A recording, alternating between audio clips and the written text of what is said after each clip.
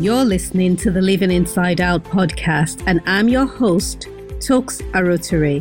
This is episode 25.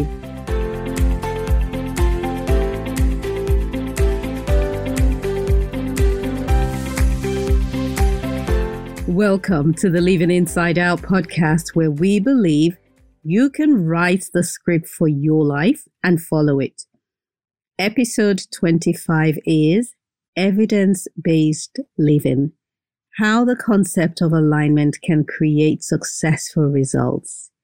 Hey, episode 25, people. Did you hear that? Did you hear the number 25? Thank you for sticking with me. I'm in such a happy place for so many reasons. The fact that we've got to 25, the fact that I have my beloved MacBook back, and so the sound is notably better than it was in 24 and 23. And also, I've got to recommend Farid of PC Home in Bromley, who is an Apple guru. He's trustworthy. He is professional. I've left his details in the show notes. If you ever need an Apple service, that's him. That's your guy. I also popped into Lakeside Thurrock today and enjoyed a chicken and spinach lunch. And just before you say, ooh, healthy, listen, I topped it up with a calorie-rich chocolate drink that had a generous helping of whipped cream, and it was dusted with chocolate powder. Because it's autumn, people. It is autumn. That's what we do. How are you doing? What did you think of episode 24? Please talk to me. Tell me what you thought about it, because we are carrying on in that same vein today. My friend Susie and I were talking about the lessons that 2020 has taught us so far, because we still have 3 months or so to go. And she mentioned one of them, which is that she has not always accepted the truth about some people when they showed her who they were. One of our favorite quotes is by one of our favorite poet, Maya Angelou. And it says, when people show you who they are, believe them the first time. And this whole thing about not accepting who people say they are is also true for me. I wonder if it is the same with you. Because I think that our love for people, the people that are in our lives, tends to cloud our perception when they send out very strong signals, particularly about character traits that we don't agree with or that don't sit well with us. Somehow our love for them or our affection or whatever it is, we just kind of deny, no, that's not what I'm saying. The evidence is being given to us, but no, we're not accepting it. Our most downloaded episode so far is episode 12, which is Toxic Friendships. And in there, I share some of the friendships that I have had that happened to be toxic for me. They were uncomfortable, yet I tolerated them because I didn't trust that the evidence I was presented with was real. My emotion of love for them or affection or likability, whatever it was, did not align with their treatment of me, and the emotion of embarrassment or smallness that I felt afterwards didn't align with who I wanted them to be. So instead of seeing them for who they were, or seeing their behavior rather for what it was, I searched for signs that they were who I hoped they were. And so we are carrying on today on our very interesting topic on alignment. Years and years ago, I used to attend a church that turned out to be questionable.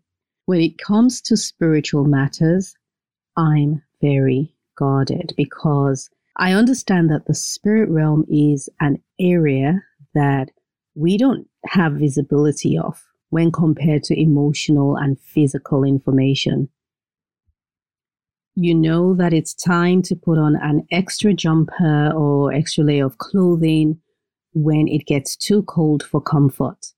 And we've all been burned when hastily tasting food that's too hot. In my case, it's fried plantain, always fried plantain. Just stuff it into my mouth and I'm like, ugh, but I love it. And when it comes to emotions, we understand what it feels like to be particularly happy or really angry. And not only do we feel the emotion, our body even reacts to extreme emotions as well. You know that if you want to change how you feel, you simply change what your mind is feeding on. So we all agree on that, right? Now, the spirit, that's different. It's the least tangible part of us and doesn't operate in our time zone. It transcends the physical, it transcends the emotional. And as a rule, I can count on one hand the number of authors or speakers that I will risk falling asleep to because you can't control what you're feeding your mind with whilst you're asleep. So today we'll be talking about utilizing the principle of alignment for our benefit. If you listened to the previous episode, you'd recall that we talked about how our environment feeds us, whether we like it or not. So it's only wise to guard the space that you're in and make sure that you're mindful of the material you're listening to or the books you're reading and the people that you converse with. But when it comes to using the principle of alignment for our benefit, the whole idea is to populate your space with evidence that what you hope for is real. Now, the brain searches for evidence of danger when you are about to start out something new, something amazing, could be a new job, a new business, a new relationship. And what it's doing is looking for the physical to align with the emotion you're feeling. And in the case of starting afresh, a lot of times it is fear. So your brain is looking around like, okay, I feel afraid that if I start this business, it might fail. So you start looking for evidence of failure. You're not necessarily consciously doing this, but it's happening nonetheless. When I was about to expand my business and grow from an online store into our physical location, it was a giant leap out of my comfort zone. I found myself constantly at the crossroads as my soul literally battled between two distinct emotions. One was excitement that I was finally doing what I'd planned on doing for 5 years. The second was fear that I was about to bite off more than I could chew, and it will all end in tears. Listen, I would wake up every morning faced with these two emotions. Sometimes one was louder than the other, and I had the opportunity to choose which one I would align with every single day. Sometimes, often actually, I didn't even choose.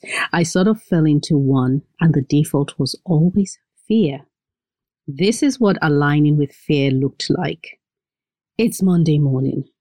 My lawyer is doing the negotiations of the lease. They haven't come back to him with my requirements, and I'm relieved because it means that I will not be responsible if there is an insurmountable obstacle and we now have to abandon the whole project. I would be able to say it's not my fault, the other side didn't come correct or whatever. Or it's Sunday and there's an older lady in church, a motherly figure. I walk up to her. She asks how I'm doing. And I tell her, I think I'll be opening a shop. That's wonderful, Tokes. Where? And I kind of stutter, in Chelsea. Congratulations. Well done. That's amazing. And then she gushes about it for a while. And then fear taps my shoulder. You heard her. She thinks it's amazing. Amazing is a euphemism for it's too much for you, Tokes.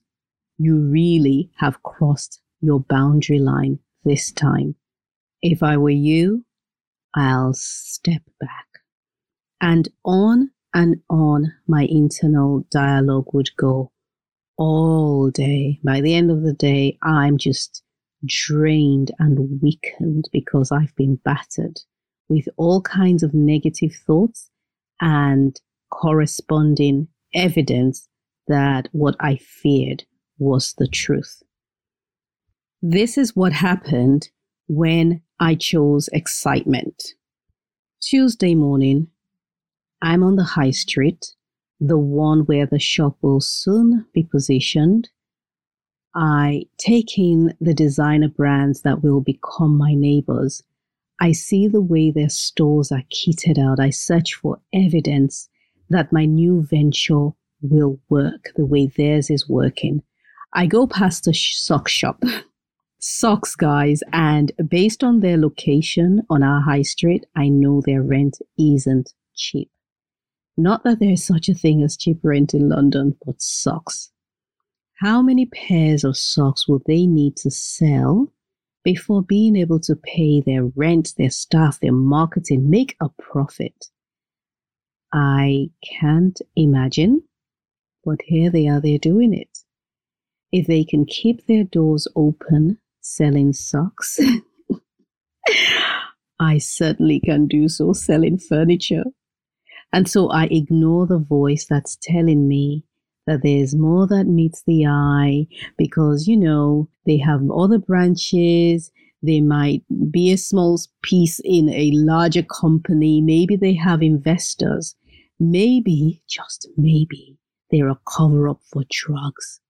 Well, guess what? Maybe that's true, but in that moment, I was searching for something, anything, to align with my emotion of hope. And so I began to build my bank of evidence. One day I met up with an old friend, Fumi Suleiman. We hadn't seen each other in decades, and she was here on holiday. So we met for lunch, and she began to go on about how proud she was of me, and she had popped into my Westfield location and was so impressed, and she saw that we had so many branches, and I'm getting more and more confused as time goes on, and then the penny drops. At that time, my location, air quotes, was a desk in the corner of my room. But this is what was happening. She was confusing my then business with another that had a similar sounding name. And we served the same market, so I could see why there was a confusion there. I had two options. One, feel disappointed as I set the record straight while wondering if that level of success was even possible for me, and then getting more discouraged as I admitted that it wasn't. Or two, set her straight on the record and revel in the fact that somebody on planet Earth thought my success on that level was even remotely possible. I chose the second option, and in that moment, I put myself into that space of possibility, and I began to imagine that one day I will become that person. Now, I cannot overstate the desperate need we have to have people in our lives who speak life into us, who speak positive words of hope. And if you're lucky, if you're blessed, you'll have people who have bigger hopes for you than you can even have for yourself. Then you can borrow their confidence when you don't have it. In the business world today, there are signs all around us that will align with your fear. Read about the businesses that are closing down, or listen to the news on the state of the economy, or even just look at your bank balance. These are all physical bits of evidence that when aligned with fearful or discouraging thoughts, it becomes so believable that you take a corresponding action. So we have entrepreneurs who have never made that leap into entrepreneurship because even though we are presented with proof of both success and failure, out of habit and out of our brain's need to protect us, they end up aligning with failure. But I maintain that that's a choice. And like Mel Robbins' tool of counting backwards, you can develop tools to disrupt your brain's pathway of wanting to protect you all the time and keep you in the comfort zone. Okay, so no one knowingly chooses failure, but If you don't choose to succeed, you will fall into the safe default space, which is an indifferent, passionless life. I think that it's even worse than failure, because failure only happens when you make an effort, right? I mean, think of toddlers. They only fall when they try to walk or run. So if you are not failing and you are not succeeding, it means that you are not committed to anything in particular. And it follows that you cannot use this principle of alignment to your advantage, because you will not recognize the thoughts long enough to find evidence to support or denounce it. This morning, I listened to a business podcast. The simple principle of increasing sales involves increasing the number of people that are exposed to your offering. It's like going from fishing with a rod to fishing with a large net. The rod will catch one fish at a time. The net will catch several, but it will also gather a large amount of stuff that's not fish, weeds and empty cans, plastic bottles, crabs, prawns, shrimps, whatever. So the choice becomes, do you focus on the fish that you caught and get excited over it? Or is your attention drawn to the non-fish items that you don't want? Some of us business people focus on reducing the debris, and I have got my hand raised up right now. And when you focus on the negative, you give all of your attention to that thing. I recall, and I'm pretty sure I shared this probably in episode 3 or 4, how I had a competitor. I had a couple of runnings, well, not runnings per se, but I had some experiences with some competitors, and one of them had gone and copied pretty much my website. She'd copied my products, copied my descriptions, which I painstakingly wrote. Thank you very much. And she did that. And going forward, I became so focused on competitors copying me that I gave all of my energy that should have been used to catching more fish, I gave it to getting rid of the debris, and I didn't grow. I didn't grow when I should have been growing. I was focused on protecting what I already had, which meant that I wasn't gathering more. Now, let's agree that we are going to focus only on the possibility of success as it relates to alignment. Here are a few ways that you can do that. And I'm not suggesting that you ignore the danger that's around you, or that you should be careless, or you should leave your business open for competitors or sharks to take or attack. My point is that you should use the excitement and positive emotions to search for real life evidence that aligns with it. And this part requires that you make a choice as well as actively participate in it. There's a well-known Bible character who went from being a shepherd to Israel's king. I think he's their most famous king or best king, or can't remember exactly how he's described.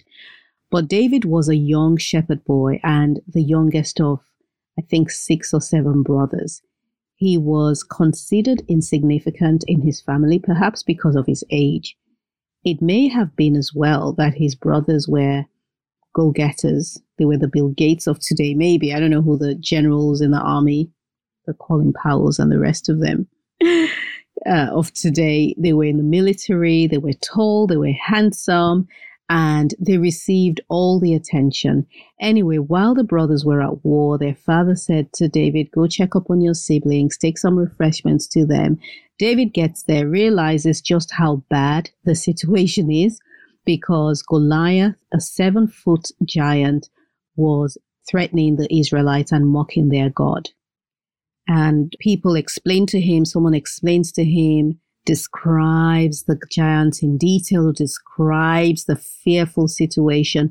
And this is the point many of us would say, you know what, this is above my pay grade. I better just drop their food and quietly go back to my sheep that I have been looking after. because it must have been a sight to behold. You've got armies, you've got this giant, you've got a whole nation quaking with fear. But what David chose to do was recall the pictures of what he did when he came across bears and lions and had to fight them off from attacking his sheep. And he fought these wild animals and he recalled those. And that was his evidence that he needed in that moment, that he could kill Goliath. Now, when David got to him, he was faced with even more words that were designed as food for thought. Poisonous food, mind you. But you know what he did? He then began to describe in vivid detail exactly how the fight was going to proceed and how it would end. He gave Goliath a clear picture of how he was going to feed the dead bodies of his soldiers to the birds and to the wild animals. And I've left the details and the link to the full story in the show notes. And what David was doing by speaking and describing the future to Goliath was that he was aligning his thoughts of victory with words of victory. And at the same time, he was planting seeds of doubt and fear in Goliath's mind, because the words we hear determine the thoughts we think, and as a result, the decisions we make. And David killed Goliath. The end. No armor, no weapons, just one stone and his slingshot. I want to leave you with 3 tips for evidence-based living.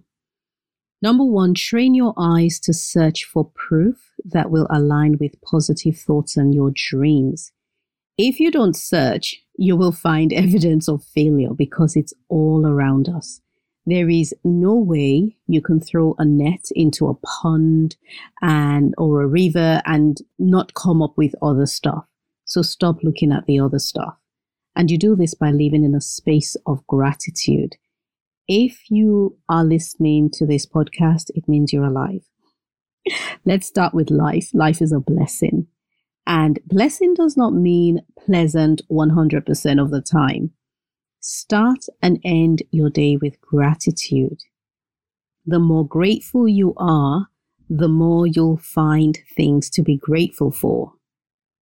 Last year, I attended a women's retreat led by my dear friend Sade Ogundare of Eza Women.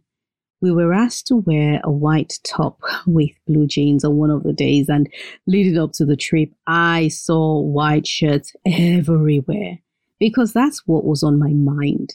If you fill your mind with thanksgiving, you'll see nothing else but more things to be thankful for. And it's even easier to take positive action when you are joyful as opposed to when you are heavy with worry. I know that worry paralyzes me. Worry, fear, anxiety, those things typically just get me seated on one spot and I can't move. And so when you're grateful, when you're thankful, it energizes you and it gets you to go from hoping or planning to do stuff to actually doing it. My second tip is to train your ears to hear words that align with your dreams. This means that you've got to talk to yourself regularly. Speak words of hope and life and encouragement, and do so with love, which means don't belittle yourself. Don't talk down at yourself. I have a habit that I've been working on breaking, which is telling myself off when I do things that I don't align with what I'm thinking or what I should be doing.